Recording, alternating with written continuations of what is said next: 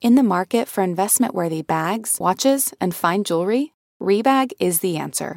Rebag is a luxury resale platform where each piece is carefully inspected by experts to ensure quality and authenticity. Use Rebag to buy and sell finds from the world's top brands, including Louis Vuitton, Chanel, and Cartier. Head to Rebag.com to get 5% off your first purchase with code REBAGNEW. Shop today at Rebag.com. That's REBAG.com.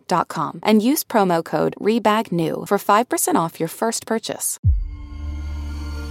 On the night of October 22nd, 1966, the people of Tallahassee were celebrating the victory of FSU over Mississippi State in the local football game.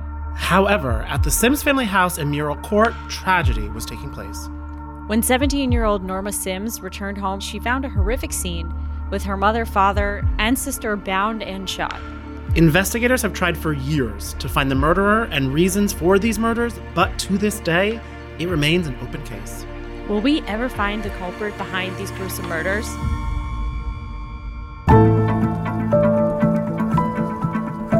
Welcome back to Not Another True Crime Podcast. And that's always the question. Always the question. Will we know what happened? Were your partners in wine and crime? I fucked up the intro. That's just been this month. Because I was like, when was the last? Because I feel like I haven't recorded with you in 9 years, but also yesterday. And it's like, I don't know what's happening in January. We're all falling apart. I know. And you're not drinking, which I feel like is probably making, like, I feel like it gives other people clarity, but like for me, I think it would just make me more loopy. Oh, there was that Tinks girl on TikTok. She posted, she was like, dry January, I'm like so productive, but makes me happy. And I'm like, I am not feeling any of the productivity. But it's also making me realize, I can't blame like being hungover for any of my laziness. It's just who I am as a person. And that's mainly what I've come to terms with. Yeah, I love that. It's all natural. But how are you feeling otherwise, like with the dry January stuff?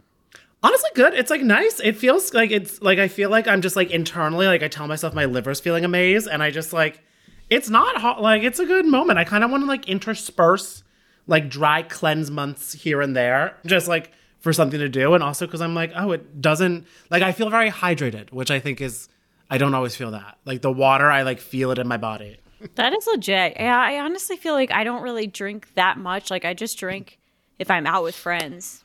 I know, and it's actually been fun because like going out to dinner and stuff like that, I'm like, I can like have like iced tea and then like a decaf coffee. Yes. And my bill is $60 cheaper. Oh my God, literally. And also I'm like, I enjoy talking to these people because they're my friends. So I don't need like, it doesn't help. So it is good. It is nice to realize that like not every dinner needs to pair with a glass of wine, even though it is. I love that. I love that. But when you're ready, we'll be back. We'll be back with some wine and crime, literally. I mean, me and you are kicking off Casey's party. So we'll be, for OG listeners, we're going to be hungover, whatever, after that. Oh my God, good times. Speaking of birthdays, actually, literally, because this crime happened on my birthday, and I'm like, it's always so weird when I see that. I'm like, oh my God, hey, and then wait, that's horrible. Because you do like the internal clap when you're like, oh my God, that's my day, and you're like, it is not my day. And you're like, I mean, this was like I don't know, a good like 30 years before I was born, almost. That's true. Okay, so the dust was sort of settled, but it has never really settled. Yeah, well, this is a really interesting case. So shouts out to, I forgot the username, I'm sorry, but somebody DM'd this suggestion to us, Not Another True Crime, on Instagram. And yeah, it's weird because you don't think of Tallahassee as a small town. And I don't think it is. I think there were like 100,000 residents at the time of this murder. But to them, it felt like a small town. Like it really, I just feel like, I don't know, in New York City, like what's rocking New York City, you know? Like, I don't know, so much stuff is always happening. I was going to say that I feel it's the unfortunate thing of so much happening in like New York and places like that where you're like, it's almost like sensory overload of processing versus this. And also the way in which this murder happened and just kind of like how it was an entire a majority of a family. It really rocked a lot of the neighboring towns because it started a whole fear thing where it's like, could this be me now? You know what I mean? Yeah, totally. Because I mean, this just seemed incredibly senseless. I mean, we're going to obviously talk about it, of course. That's why we're here. But a family is like murdered. It really is just senseless. And I think also it seemed like someone known to the family was responsible. Mm-hmm. So we are going to get into it. We're talking about the Sims family murders. So first off, who were the Sims family? Well, the patriarch, Robert, 42. He worked for the Florida Department of Education, and he was a director of data processing. This was like in the 60s. Yeah, I'm like, what data? Man was ahead of the curve. Yeah, really. He got his PhD from FSU in 1961, and then he and his wife, Helen, moved to Tallahassee from Mississippi in the early 60s. So they were like kind of newish to the area, but not like brand spanking new, but they were like relatively newcomers. And they knew each other from Meridian, Mississippi. And so his wife, Helen, was 34, and she was a Sunday school teacher and a church secretary. And together they had 3 daughters, Norma Jeanette, who was 17, Judith Ann, 15, and Joy Lynn, 12. And also I will say that some of the outlets, the media outlets, referred to the eldest as Norma. Some called her Jean or Jeannie. Just some inconsistency that I found crop up. I mean, it's definitely possible that not everybody knew that she was like called this nickname. Exactly, yeah. And the family was pretty loved, respected in the community. Like I said, Robert was pretty respected for his job and his role. And then Helen was working at the church. And they lived in a brick ranch house on Muriel Court. Joy attended Raw Middle School, and she was a good student there. But something tragic befell them. So on October 22nd, 1966, Robert, Helen, and Joy Sims were found bound, shot, and stabbed to death in their home. And Joy, like we mentioned, was just 12 years old. Oh, yeah. And that day, this is relevant. There was a really big football game. It was Mississippi State versus FSU. So most of the people in Tallahassee were at the game. But I guess the Sims parents and Joy stayed behind. And Norma went to the game, and Judith was babysitting that night. Yeah, so the 2 of the older children were out and about, and at home it was just the parents with their, or I guess 2 of their siblings were out and about, and then the parents were home with one of them. And this is unfortunately where the crime happened, because when Norma returned home from the football game at around 11 p.m., she walked into a very, very nightmarish, horrible scene. Truly.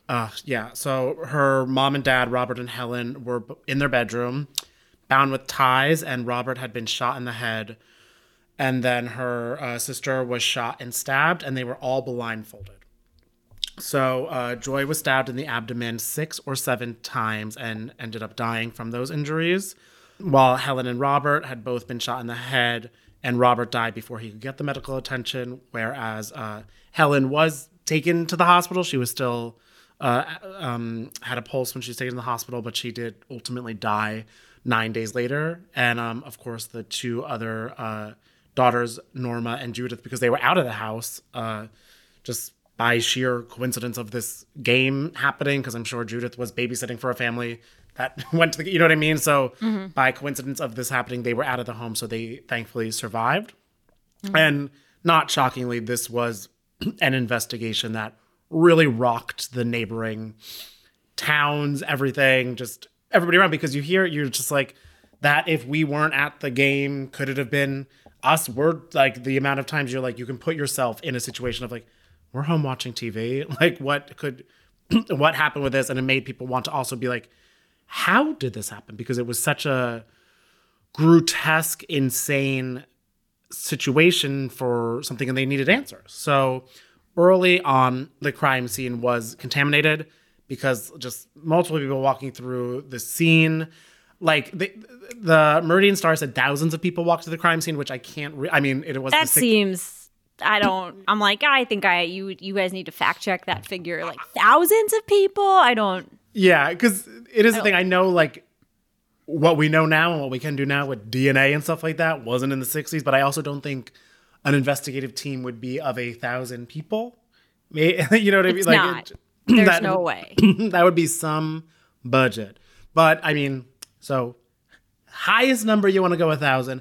but at least a good amount, a handful at the lowest level, which I'm kind of feeling more with. Definitely more people than were like investigating the crime scene walked through it and kind of contaminated it. Yeah, so several people were walking into the house too, and the sheriff's office was not super experienced with handling a crime like this because, like we said, like it's sort of, I mean, like no one's ever totally used to like being like, okay, what happened here? I'm sure they're more so used to just kind of like the more clear cut situations, but now it's one where it's like, what are the answers? Neighbors also came over to see what was going on, and of course that is where things just sends everything completely array, because who are now these random people coming into the house, and not only are they coming in, they are picking up souvenirs and taking it with them. So they're taking an ashtray. That gave me like a big, was it the Sauter family or the Lawton family that had that fire? Like it gave me big, or no, I'm getting the two confused. The Sauter family was the fire. Lawson was like the ones where people were taking slices of the fruit cake. Yes, the Lawson, yeah. It gave me that energy. I'm like, stop touching their stuff. Yeah, why are you walking in? It's just like, even if it's not a crime scene, like that's fucking weird to do. And like, what are you gonna do with that? Yeah. So ashtrays, leaving cigarettes to people. So people are adding things to the scene. Even the sheriff's investigators made a pot of coffee there, which that's kind of funny because that's just like a boneheaded move that I can see their like reasoning behind it. They're like, well, it's going to be a long night. Let's put on a pot of coffee. But it's like, you idiots. They're like, all right, let's set up shop, move all these people out of the bed so we can nap here too. Like, let's just really fuck up everything that could potentially lead to being solved. So stupid. Yeah. But like, I understand what went wrong there. And again, like, it's really, I mean, this, I guess you can chalk it up to the 60s being the 60s? Maybe? Yeah, who knows? But when Norma did get home, she called RJ, also goes by Rocky, RJ Beavis, from the funeral home. And this happened because there was apparently no ambulance at the time. Yeah, I think he was like, he owned a funeral home, so he was a sort of first responder. Like, I don't even... That's what they had said. I watched this really good documentary, 641 Muriel Court. On Vimeo. Yeah. Oh, so good. You can watch it for free. It was done by a former FSU student for class. Oh, this is interesting. The first 911 call wasn't placed until 1968. Huh.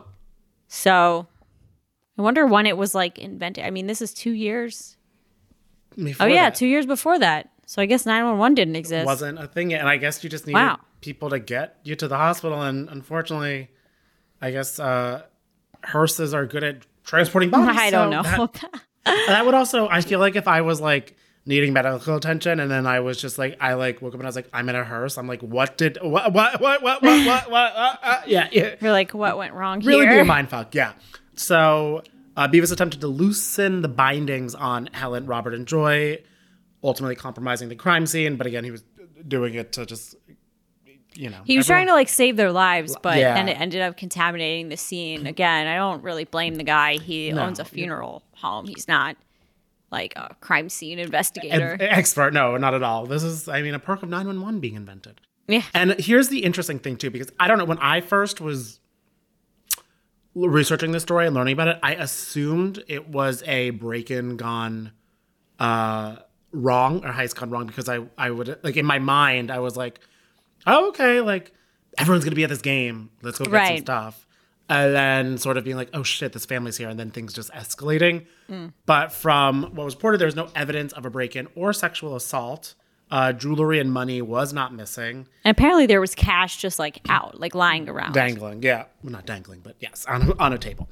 But in a moment that they did say that Joy's underwear was found around her ankles, so that just sort of... Yeah, so I don't know. The claim that there's no evidence of sexual assault seems like slightly sus to me. I mean, maybe there was no like physical trauma on the body, but I don't know. The underwear thing is a little bit... It's very, very weird. Yeah. So because of all this and not having sort of like X and Y to Z... The police had a very hard time establishing a motive. What? Like, what is X? What do you mean X and Y to Z? Like, because you go X, Y, Z. So it's sort of like they'd be like, break in, steal something. A Z, a motive. Got it. Okay. So we didn't have that. We did not have, no, we had AZ, like, I don't, like cute. ZZ Top. Yeah, I don't even know. Yeah, we got, we had SWV. Great band, but not helpful in crime case. So because it also didn't seem like this family had any enemies, and like we were saying, like they've been there a few years and were really loved by the community. So it was not like they was like a decade long, like family ties to this place where like people could have, anything like that. But what they did think was that the killer, or plural, were known to the family. And they also, for around the time, they believe that the attack happened around 10:45, shortly before Norma returned home. So very... Wow, that's quick. Very, yeah. And a neighbor also said they heard screams at 10:45. So I'm sure that also would, correlate to... That's really crazy then. It's like they got in. I'm like, they bound and stabbed and shot 3 people in like 15 to 30-ish minutes. That's like, wow. Very insane. That is Which crazy. I guess, I don't know if that's what, like, adds into like, oh, someone they know, like they let them in the house and then things went awry, or... Right, or maybe there was more than one person who committed it. That part. So, like we said, this crime just really like rocked the community. Their funeral was packed. Halloween was kind of canceled that year, and which understandably, it's like a week before. And people started locking their doors, which they hadn't really done before. That always blows my mind. I feel like that is like a very modern thing, because like even my mom would always say growing up, she's like, lock your doors. I was like, yeah. Yeah. She lives in an apartment. I'm like, that's the whole point of the door. Yeah. I don't get it. And this gave me like kind of, was it Son of Sam vibes? Because like stores were selling out of guns. They also sold out of water guns because like women were filling them with ammonia for protection. Which, okay, I'm going to store that in the back of my head. That's actually... Yeah. And hardware stores ran out of like locks, bolts, knives, things like that. Like anything people could use to kind of feel like they're protecting themselves. And the surviving sisters moved to Alabama to live with an aunt. They really have understandably dropped off the grid since. Haven't really been heard from or really anything like that.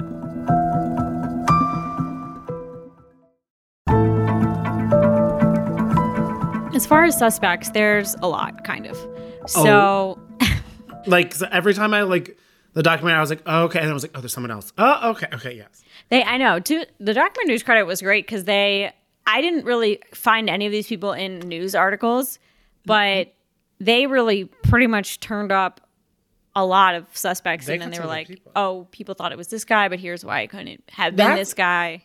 That's what I was very interested in researching this. I was like, I really had to lean on the documentary, which is fine because it was very well done. But like a lot of the local, I don't know if it was just because maybe they weren't transferred on to the .com or something like that because it happened in the 60s. But like there wasn't a ton about this. Besides the fact that which it is happened, weird because to me, Yeah. Tallahassee is like a well-known city. Yeah. And this is a well-known like homicide that happened in this city. So it's weird. I could only find like a Medium article and like other just like sketchy true crime-pedia sites. And I was like, coldcase.net or something. And I was like, I don't know if I'm going to waste not my... even .net. Yeah, Oh, true. I feel like .net would almost seem more legitimate. But yeah, you're right. Like coldcasefiles2.com. And I'm like, Or it's cold, spelled like COLED. And I'm like, huh? Yeah, exactly. So as far as suspects, the neighbors told police they hadn't really noticed anybody, unusual go into the house that day. One potential lead had to do with the fact that special granny knots were used to bind the family, and the killer or killers used items from the Sims house to restrain them, like stockings, lingerie, socks, ties. I don't really know what the type of knot has to do with it. I mean, it's a type of knot used for binding. It's not as good as a square knot. I mean, it's just, I don't know. It doesn't seem like super intricate. Because that's what I was wondering. I tried to research to be like, oh, is a granny knot taught to only like specific people? And I was like, not really. Doesn't seem like it. No, it seems to be I one of the Googled it. It gave me like a lot of results about climbing. Which I mean, like, okay, good to know. Yeah, so further I'm like, cementing that I'm not climbing anywhere time soon. Right. I think what's more interesting is that like they used items from the house. That is very, because that's what also made me like, I mean, we'll get into all of our theories later, but I'm like, so that shows, was this like an escalation that went really too far of like, because it, for lack of a better word, like improvising instruments that Yeah, you no. found. I feel that it makes it seem like it wasn't really planned. Yeah. So unfortunately, DNA was not really a thing. And some of the investigators actually believe the murderers, that's how I'm going to say it from now on, like murderer or murderers, Murders. stayed to clean up the crime scene and they were from the neighborhood. But other people think that since at this time everybody was like relatively trusting, anybody would open their door for a stranger. So TBD on that. Who, I mean, LOL, like never now. Except that it's one of those things, it's like, don't get in a car with strangers. I take Uber. Don't open the door for strangers. Postmates, baby. Right? Yeah. That's true. Oh my God, I did that one time just because like someone was just ringing our doorbell like insanely. And then I like multiple times. Oy. So I finally opened it and it was this jackass who was campaigning for this crazy guy, Curtis Sliwa, for mayor. And I was like, fuck you, like leave me alone. It's one thing to like do a ring and then like wait a few minutes and leave, but he kept ringing our bell and I was like, oh my God. Yeah. Well, I'm pretty sure Curtis got 2 votes, so literally that method did not really work. I know, I'm like, you're gonna give me COVID and fucking bother me for this asshole, like whatever. Anyway, so that was that. Don't open your doors to strangers. They could be murderers or just annoying campaign people. Yes, murderers or conservative. Or Jehovah's Witnesses. Yeah. But one couple that came up was this kind of like mystery couple, basically. So a guy named Henry Cabbage, who was a local journalist, was working on a piece about the murders. And he found police tape, which like the video, in which a woman whose boyfriend lived close to the Sims said she remembered going over to their house the night they were killed, but denied responsibility. Like what? And yeah, I don't know. And the boyfriend also denied any involvement in the murders. Now, this is something I think I read in news reports, so I'm wondering if this supposed mystery couple is actually Vernon Fox, but we'll get there. So True. That's a big question mark. But another person who actually did become like a pretty sort of like the prime suspect. Yeah, prime suspect was a man by the name of C.A. Roberts. He was a well-liked pastor at First Baptist Church, which was like the church there, one of, I suppose. And the guy was like a philanderer, or not a philanderer because he didn't have a wife, a womanizer. A womanizer. I know that was in the doc when they were like, we put the black light to the office, and he kept busy, and I was like, oh my God, how is what? No. I mean, I get it. It's like the young, good-looking pastor, but I'm also like, aren't you not supposed to? I'm like, we all watched Fleabag. They didn't get you know what I mean? Like, but come on. Yeah.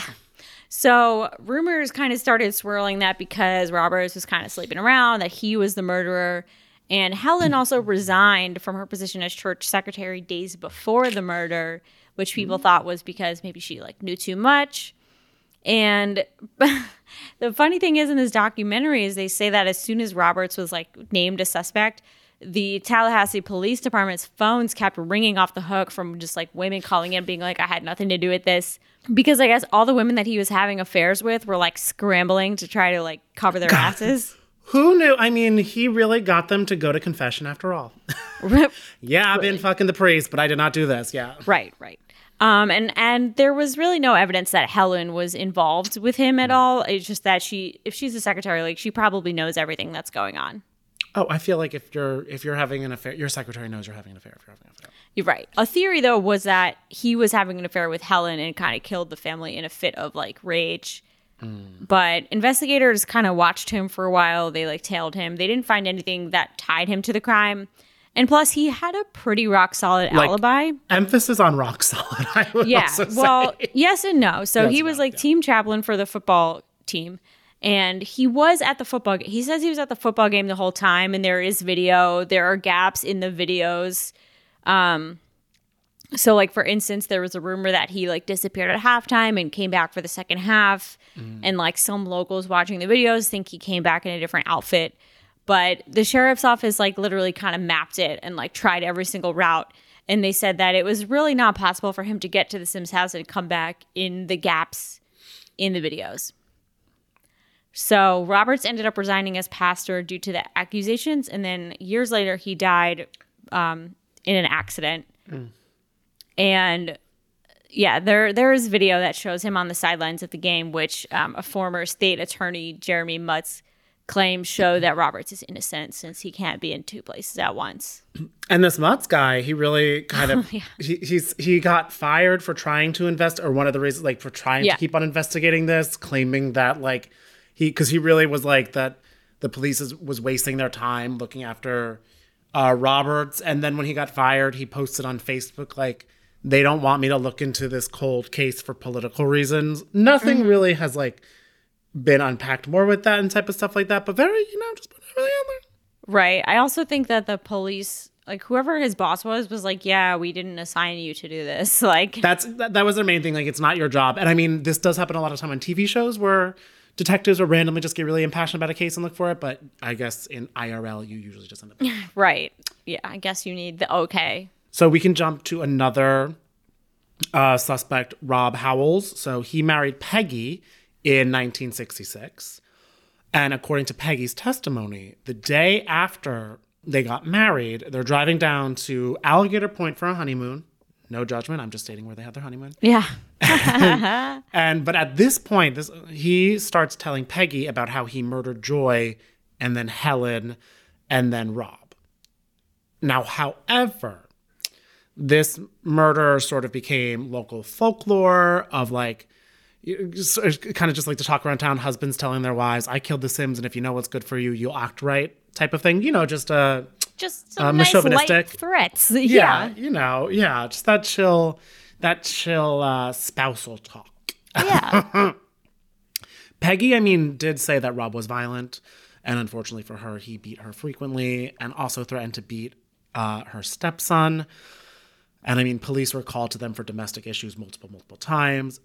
Peggy ended up going undercover for the Tallahassee Police Department to get a confession. So they wire her up. So it's like my favorite part. This is like truly, this is like Lifetime. It's like The Wire. I just finished season 1 of The Wire. No further questions, but I was like, oh.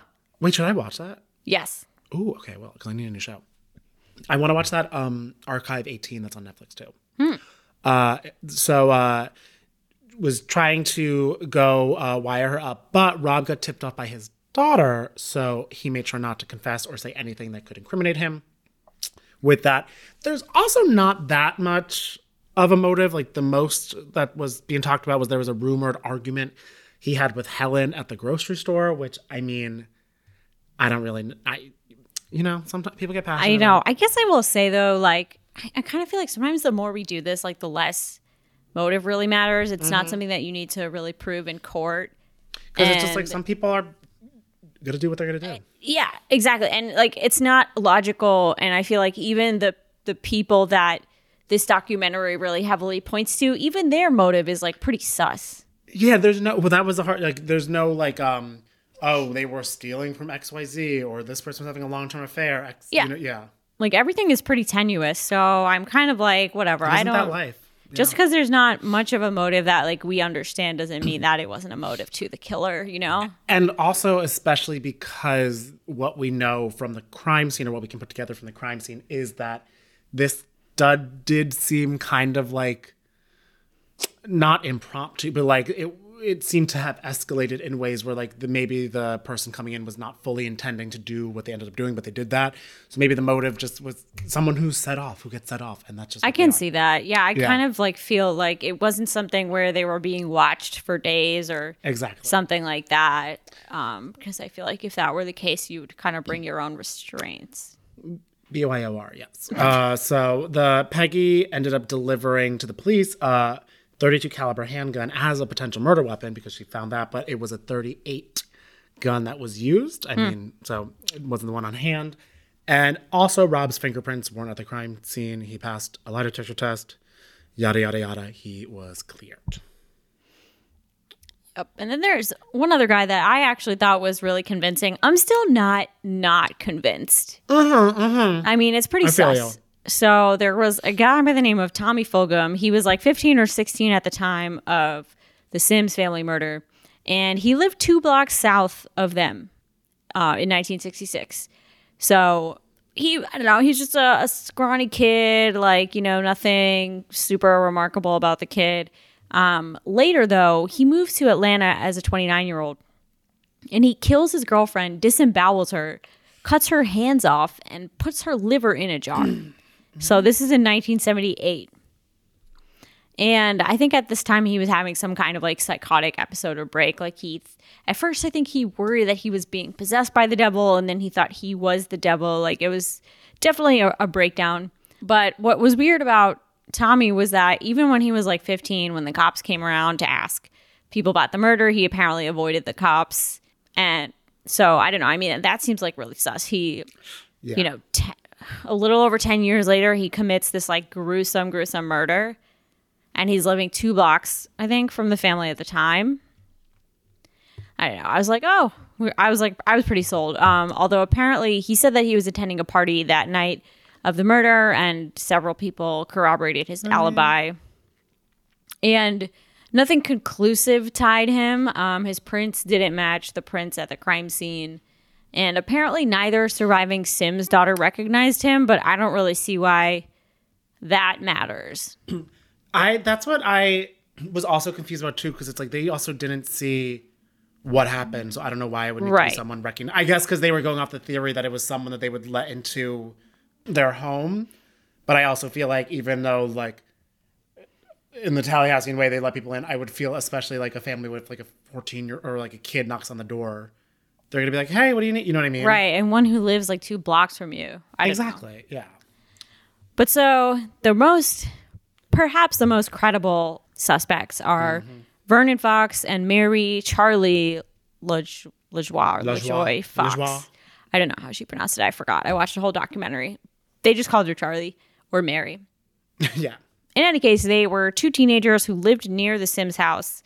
And they both came from kind of like broken homes, checkered past kind of thing. Mary was adopted, and she said her adoptive parents were abusive towards her, both of them. Mary was pretty weird. Neighbors said that she was obsessed with death. She was caught breaking into the funeral home. That's when it's a little too... Yeah. Yeah, the RJ, BS, the funeral home like director guy, was like, yeah, we had to like tell her not to come back. And in college, so she like goes to college. Apparently she has a poster above her bed that said, "A tisket, a tasket, come sleep in my casket." I mean, like, where? But also my follow-up to that is, who bought that poster? I guess maybe she made it herself, but yeah. I don't know, but I'm like, I kind of want that poster. Just scare away potential suitors. Like, that's true. You leave that on your door, no one's buzzing for Curtis. I know. See? I think I need to put that up. And apparently she became obsessed with death around 1965. So I don't know, just kind of like a weirdo. And she was a bit of a loner, didn't have many friends. Her one friend was a guy by the name of Vernon Fox, and they were friends since elementary school. And when Mary was a teenager and Vernon was in college, they started dating. Neither set of parents approved. Whatever, I guess. And like my impression from the documentary was that like they both just seemed like the town weirdo, like both of them. They found each other in the weirdo. I know. Yeah. They found love in a hopeless, weird place. So whatever. I would like to support, but I don't know. I don't know if I can support you. Yeah. So exactly. So Vernon ended up being discharged from the Air Force for mental health reasons. His dad was a head criminologist who taught at FSU, but his dad was also an alcoholic who cheated on his mom, which like gave Vernon a lot of problems and like gave him anger issues. And what's interesting is that the Fox property touched the Sims property, and the LaJoies lived a few blocks away, so they lived like close in the circle, in like a kind of like yeah. And Vernon was kind of linked to some like peeping Tom / prowler activity in the neighborhood. A few weeks before the murder, he was spotted standing in some shrubs watching Jeannie Sims. And also, apparently, there was like this uptick in like prowler-esque activity, which stopped when Vernon was in the Air Force, but then picked back up when he came back. There was a correlation there. My favorite part was in the documentary when they asked him about the like prowler thing. He literally goes, no. Yeah. No. I mean, prowler? No. Immediately no. Yeah. Well, just no. And you're like, I'm not super convinced. Yeah. I'm also like, that's like, yeah, you're knowing a little too much nose. Yeah. Yeah. So in 1987, Mary basically reached out to the sheriff because I don't know why, but she was worried about being tied to the murders. And she kind of just like wanted to see what police had on her. It was just weird because like time has passed. A lot of time has passed. Yeah. And basically like, I guess she was worried and she did this whole thing like very like almost hypothetically. She was kind of like, well, let's say I did this. Like, what would happen? She O.J. Simpsoned it. Yeah. Well, there was a really good episode of Law & Order SVU where, like, the villain is like, he basically lays out an entire murder confession, but he goes, hypothetically, I went to the house, and hypothetically, I blah, blah. And, like, that's kind of what this lady did. Mm-hmm. In a filmed interview with police, she said, this is why I think that I went in there and did it. Vernon was in trouble, some kind of damn trouble, and I was going to lose the only friend I had. She kind of implied that, like, Vernon was paying attention to Judy in a certain way and the prowling, and he was caught, and the Sims were going to, like, report it to the police. So Mary claims that the night of the murder, she and Vernon were at a drive-in movie. 2 movies were playing that night, Doctor Who and the Daleks and Munster Go Home. Sure. I don't know if anybody's interested, but basically she told police in 1987 that she thought they stayed for 2 movies and left before a 3rd movie. But the ticket taker at the theater said that they left after the 1st movie, and I don't think that there even was a 3rd movie. Mm-hmm. But honestly, whatever. I would give that a pass. I can't remember like what I did last week. So literally, I don't know what I did yesterday. Right.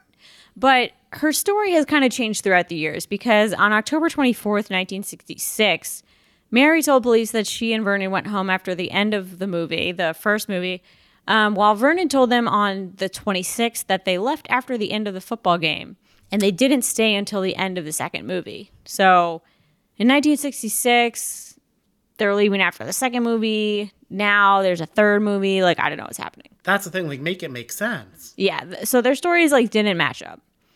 And Vernon said in this documentary, which came out in 2016, that Mary picked him up around 7 o'clock. They went to the movies. Afterwards, they went to a little secluded area to get some action in the car. But in 1987, Mary told police that they weren't sexually active at the time and they went straight home after the movie. And in 1966 and 1989, they say they were low on gas, so they drove straight home. But then in 2016, Vernon's story changes. He said they drive out to Dog Lake, which is like far away. So I don't know, kind of sus. These 2 are telling a lot of stories. It's kind of like the moth storytelling situation going on here. Yeah. And then in 1966, also, Vernon said that he saw a car with a funny headlight driving slowly on Gibbs Drive near the Sims house. I don't know what funny convenient means. Yeah, I'm also like, elaborate on funny headlight? Like, that's a good point. Yeah. I'm like, they didn't have the eyelashes on cars yet. So oh my God, right? Which, like, if anybody they has didn't that. have 911. They're not doing the car eyelashes. That would be so funny if that came before 911. Yeah. Maybe it did. So he said that the car pulled up close and opened the door like whoever was in the car was expecting to get in. Like they were expecting Vernon to get in. Yeah, which is kind of like a weird kid. Yeah. Yeah.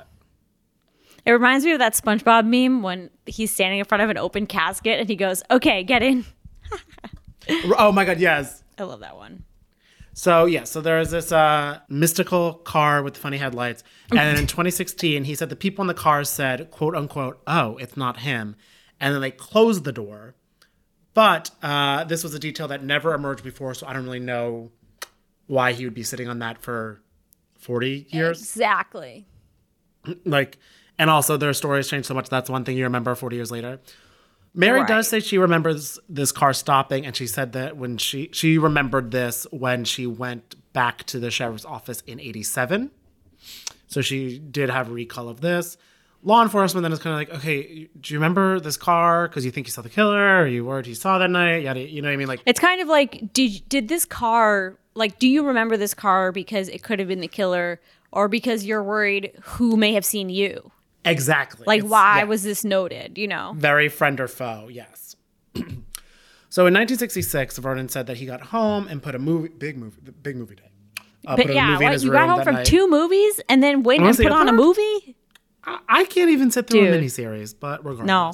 Like, there's no way you did that. But here's the interesting. Funny you said there's no way you did that, because a neighbor in 1966 reported seeing him out on the street around 11:23 p.m. at the time the sirens were sounded. Yes. So, sus. And also, she said that she saw him making very weird gestures. Again, weird gestures, funny headlights. Funny lights. Like, I don't know what this means. Let's get more specific. Let's show us the routine, the step by step. And what is still kind of interesting is that Mary never outright denies being there. She doesn't. She says things like, quote unquote, I might remember being in the house. What would happen if I confess? And stuff like that. Things that are suspicious. So she's kind of doing that, like Sarah was mentioning, to like fishing for evidence to see what they have. Fishing is a good word. To kind of be like, okay, if I put this tidbit out, if I put this pole here, what's gonna bite me? What's gonna come? Mm-hmm. So she also gets that if she gets it, would Vernon be thrown into prison without herself getting thrown into prison? So she acts very suspicious. Yeah. At one point, she literally This is me says, just transcribing from the police video, by the way. Yeah. The police video was very intense. I was like, I forgot that all those were taped, and I was like, this, and also that they were giving the college student the footage, which, I guess that's kind of like fair. At one point, she literally says, quote unquote, "Could I take that 10K reward? You know, the 10K that was supposed to be the reward money, and put myself in a private hospital where I can get quality treatment?" Yeah, like the thing is, she doesn't want to go to prison, and she makes that clear. And so she's literally like, well, what if I tell you this stuff and like I just check myself into like a nice little rehab or whatever it may be? And when it's like, yeah, you gotta prove yourself not to be in prison. Yeah. And she doesn't. Yeah, she literally is never like, I didn't do this. I had nothing to do with this. She was kind of like, well, like how can I implicate Vernon without implicating myself? Exactly. And how can I avoid jail time? Exactly. Very so she sketch. really is trying. Yeah, she's trying herself. She's trying to legally blind herself. So she was smart enough to not legally give a confession with all that. So yeah, but it did walk like a duck and talk like a duck. Yeah, she really knew how to like toe that line of like quacked. It sounds like a confession to all of us lay people, but to like in a court of law, it wouldn't have held up as a confession, I guess. Yeah, it's sort of like when like if someone's like, "Oh my God, he like heart reacts to all my stories," we're like, "You're not dating." That won't hold up in a court of law. Yeah. The documentary said that the prosecutors thought they had enough to charge him and Mary, but not to get a conviction. So that's where it gets very tricky. But Vernon says they did get divorced in 1986, and in 1987 the alimony money ran out, which is kind of interesting that like the timing of that. So divorce 86, that's when she goes, tries to get that money, honey. Mary filed to have the alimony extended, which a judge denied. So it's sort of like, was that then a weird way of her being like, fuck, I don't have alimony money, let me try to get the money from this? Was that her way of being like, okay, we got divorced, now I'm gonna like either fake throw him under the bus, confess, because now they're not tied together, you know what I mean? Right. That's what I just don't know. Like, I mean, the documentary kind of said, without outright saying that, like, yeah, they think that Mary did it. They think, like, she and Vernon did it. They had one friend in the whole town, and one of them, like, was gonna maybe get in trouble for, like, being a peeping Tom. Yeah, a lot. And I don't know if how you're feeling. The majority, after watching the documentary, everything, like, I did kind of very much gravitate to these two. I feel like them or that kid who disemboweled his girlfriend. Like that. That's also true. I'm like, this kid, I don't know. Go back and recheck those alibis from the party. Like, see if anybody is still riding for this guy, you know, after he's disemboweled his girlfriend. So, well, also that would be my too. thing. For like teens at a party, they're having some wine coolers. They don't know what the fuck is going on. Also, that is very tricky for that. And also, it's like a party. Like, I don't know. Like, I'm assuming it's a party at the same time. It's like a football game party. You know what I mean? So like people are like kind of distracted, everything like that. I don't know. I'm like, I don't know who was at every, you know what I mean? Yeah. So that's, yeah. Right. I mean, I do think that these two are also very sus. I mean, that's another thing though. I'm like, the motive is still very like, it's flimsy, but I guess you're talking about two weirdos, one of whom is obsessed with death. So.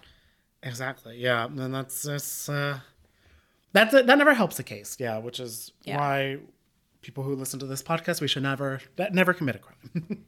Yeah, I mean, I just wonder if there's anything. I mean, unless like Mary really is able to kind of confess, or they're able to like I know. work out a deal with her, or like pretend to work out a deal with her so that like she'll implicate them. But I don't really know how else like this case would be resolved. I mean, I'm not a professional. I know obviously. it's one of those hard ones where it's like I feel like we've done a lot of cases lately where it's sort of like a very clean cut. We know what happens, but this is one, and also it's been like 50 or so years by now. It's longer.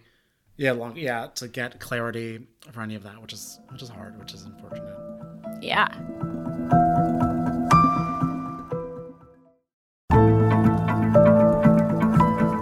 But I don't trust these two.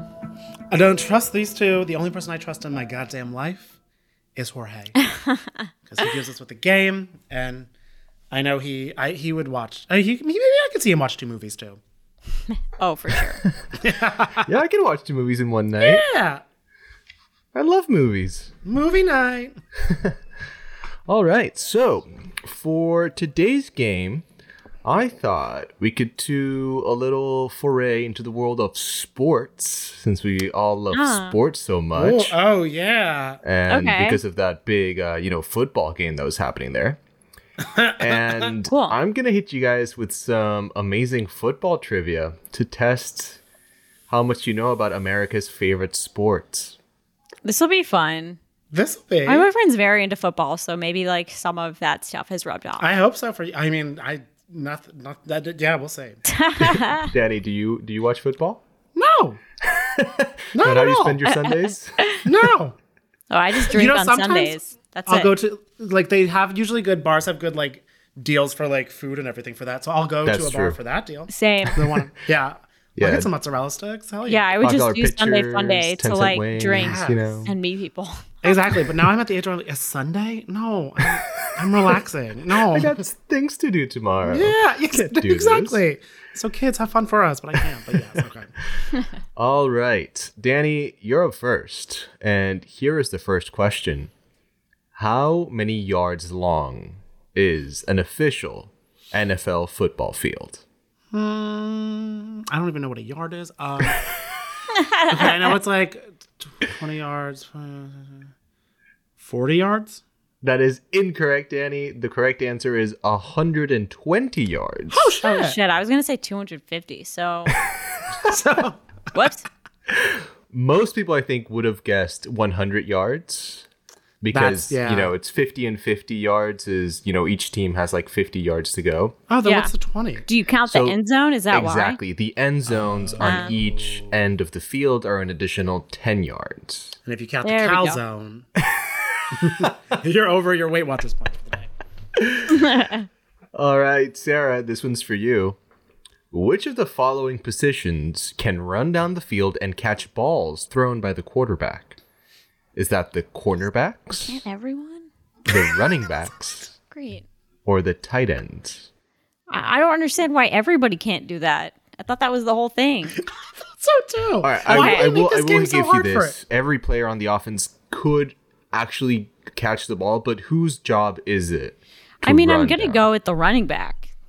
That is incorrect. Fuck. Is it the tight end? It is the tight end.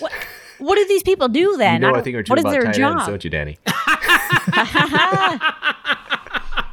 You know, dabble. The running backs, Sarah, are actually the guys who grab the ball and run with it. So typically the quarterback hands them They're the like ball as opposed to... 42. Hi. That's exactly. Thank you. Hut hut. Yeah, You're like, exactly, what? exactly. Whose job is it to like just say those words? quarterback, That's typically right? the quarterback. Yeah, he's calling out the plays. And the reason why it's so sort of stunted or kind of like syncopated is because they're trying to trick the other team Throw them so that off. they don't know when they're actually starting to play. They should sing songs. Like that would be so much better. Like what? Like throw them off. I'm like imagining that like TikTok meme where it's like, yo, I never fucked Wayne, I never fucked Drake. And then they're like, Like pull up in the Sri Lanka, hut, and then you get a touchdown. right? All right, Danny, back to you. No boy. one on the board so far. Off to a great start. A player is considered down when which body part hits the ground? Is it their hand, their knee, or their shoulder? Ooh, I want to say. I want to say knee. Wait. Because if you fall down, because they can't throw it from there. Yeah, knee. That is correct, Danny. On the board. Well Nice. done. It is, in fact, the knee. That's when they're actually considered to be down. Because I know sometimes they'll just like. Yeah, you can cocoon just like take a little ball knee. to keep it. Yeah. Yeah, you take a knee. Right. A good defense play. When they're All right. I guess. Sarah, Danny's on the board. Here we go. How many points would scoring a safety get your God. team? What is a safety? I don't even know what that is. Oh my God, this is horrible. Oh, it's not multiple choice, Sarah. You just gotta go for it. I know. 2? That is correct, Sarah. Oh, Well good. done. Is that when you run the ball after you score a touchdown? No, that is Okay, whatever. a 2-point conversion. Whatever. I guessed the right number for the wrong reasons, but Is I'll There take you go. it. USD There to you go. euros, a conversion. Fuck. What the fuck? Like, So a safety is when the opposing team tackles you in your own end zone. So they basically, like, you're so far back that you're in your own place. So if they tackle you there, they get 2 points and they get the ball. oh, I didn't know you could do that. Okay. Okay. Yeah. All right, Danny. This is a tie game. Wow, shit. this is so exciting. Deflategate. When that 2-point conversion we just mentioned, when would you try to score a 2-point conversion? This is multiple choice. Instead of How come he punting gets the a ball multiple choice? Rude. on Yeah, this will really second help me. down, after recovering a fumble on the 35th yard line, or after scoring a touchdown. If you score the touchdown, then it starts back at the the 35th. No, that's too close to the middle, so you're not that. Or what was the first one? On second down, No, because you still have more downs after that. and the other one is instead of punting the ball. No, because the punt would be for the other. I'm gonna do the 35 thing. That is incorrect, Danny. It is, in fact, after scoring a touchdown. Oh wow, that was the one I wrote off immediately at the first. Immediately. Wait. So, after you score a touchdown, that gives you 6 points, and typically you could kick the ball into the field goal to get an extra point. But if you're able to get the ball into the end zone again, you get 2 points. That's the 2-point conversion. Oh, so you can ask to do a safety? It's not the kinda not really. You can try to go for 2 points instead of just the extra point, which is the kick. All right. Well, Sarah, this is the last question, and Oh gosh. Okay. the game is tied, so you have the chance here to take it home Let's go. and score a touchdown. If you want. Sarah, how many players are there on the field on any given play? Oh god. And this is not multiple choice? I can give you rigged. multiple choice. Okay, it's only fair. It's only fair I give you multiple Yeah. choice. All right. Is it 20, Fuck. 22, or 24? Oh, well, great, because I was going to say 12. So, wait, are we talking about both teams, though, or Both just teams one? together. Both teams together. Oh, yeah. Okay, then I'll go with 24. That is incorrect, Sarah. It is 22. 22 players. Fuck. They have 11 people on the side? 11 That is- players, yeah. That's so Ew. uneven. Oh, because the quarterback would probably make it uneven because he's the Well, Exactly. my God. He's the quarterback. All right. Well- we have a tie game, and it's time for me to find a tie-breaking question. Ooh. Oh, great. Stand by. Jorge was not planning for us to be this stupid about football. Yeah. Which honestly he should have. I know. Yeah, I'm this slightly is on me. embarrassed. I am the loser of today's game. All right. There are 2 teams tied for most Super Bowl wins. How many wins have both of those teams won? Man. Oh, And you will both say it at the same time to make sure you're not stealing each other's answers. fuck. Okay, I think I know this. Are you ready to guess, Sarah? Whoever's Sure. closest is going to win the point and the game. Okay. All right, 3, 2, 1. 8. Oh. Did we both say 8? Oh, no. We need a tiebreaker for the tiebreaker. All right. Here's going to be the tiebreaker for the tiebreaker. Should we guess what the teams are? Yes, Oh. you are going to guess who the teams are. By the way, the correct answer was 6. Oh, not bad. Why did I think someone had 7? Okay, interesting. I don't know. All right, you both should pick a team at the same time and say it. Same rules. Are you ready? Or should we write it down and then show it? All right, write it down. Okay. If you both pick the same team, I'm going to lose my mind. All right, you ready? And show. Patriots? Fudge! We both said it! Oh my god! I only can name 5 teams, so All right, that's so let's try to guess the other one. The other Okay. team that has won 6 Super Bowls. fuck. It was the Patriots. Well done. See, you know a thing or two about football. Yes. I more so know about their old man guy kissing their kid on the lips. Oh my god, right?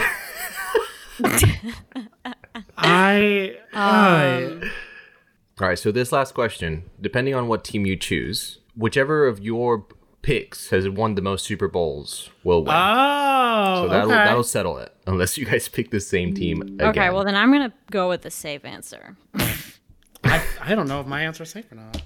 All right. All right, let's reveal.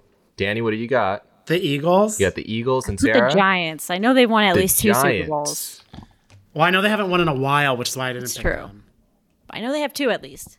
Okay, we have a winner. Ooh. The Eagles have won Damn it. 1 Super Bowl. Oh. However, the Giants have won 4 Super Bowls. Yay! Well done, Sarah. You are the winner. Who won boom. 6? The Steelers, the Pittsburgh Steelers. I would have never put them in a million years. Never would have put them, but yes, I know they are good. All right. All right. Well, congratulations, Sarah. Thank Get you. it, girl. Sarah Steelers. The Sarah Steelers. There we go. You have 2 points on this year's championship. You have taken an early lead, but we'll see if Danny can catch We'll up. say. I like mean, this. We'll do like a big This is trivia fun. bowl at the end or something like that. For all the marbles. Trivia Bowl. I don't know. Oh, well, that was fun. Thank you, That was Jorge. I gotta go enlightening. play football now. I know. Maybe I'll watch on Sunday. Yes, it's true. It's the playoffs. I mean, I'll be watching on Super Bowl Sunday, so there's that. Okay. All right. Mostly for the commercials, but you know, Yeah. And the halftime performance will be good this year, I think. that's true.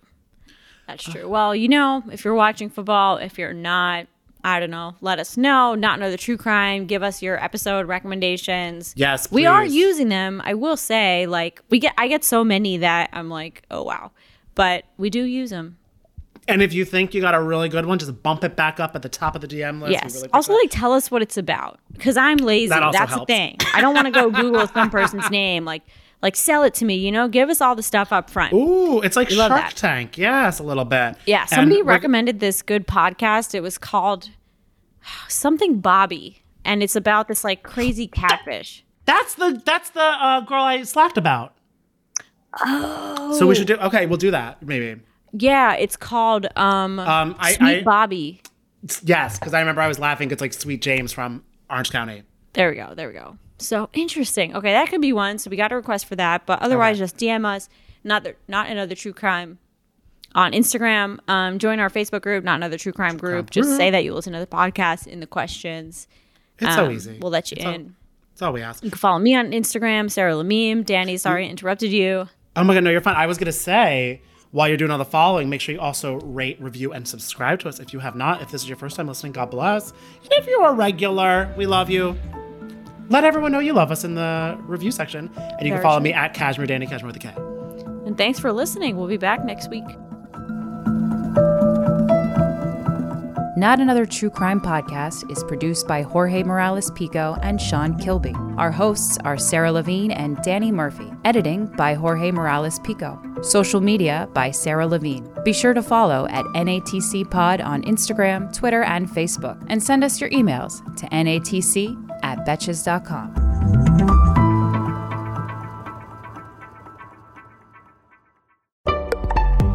Betches.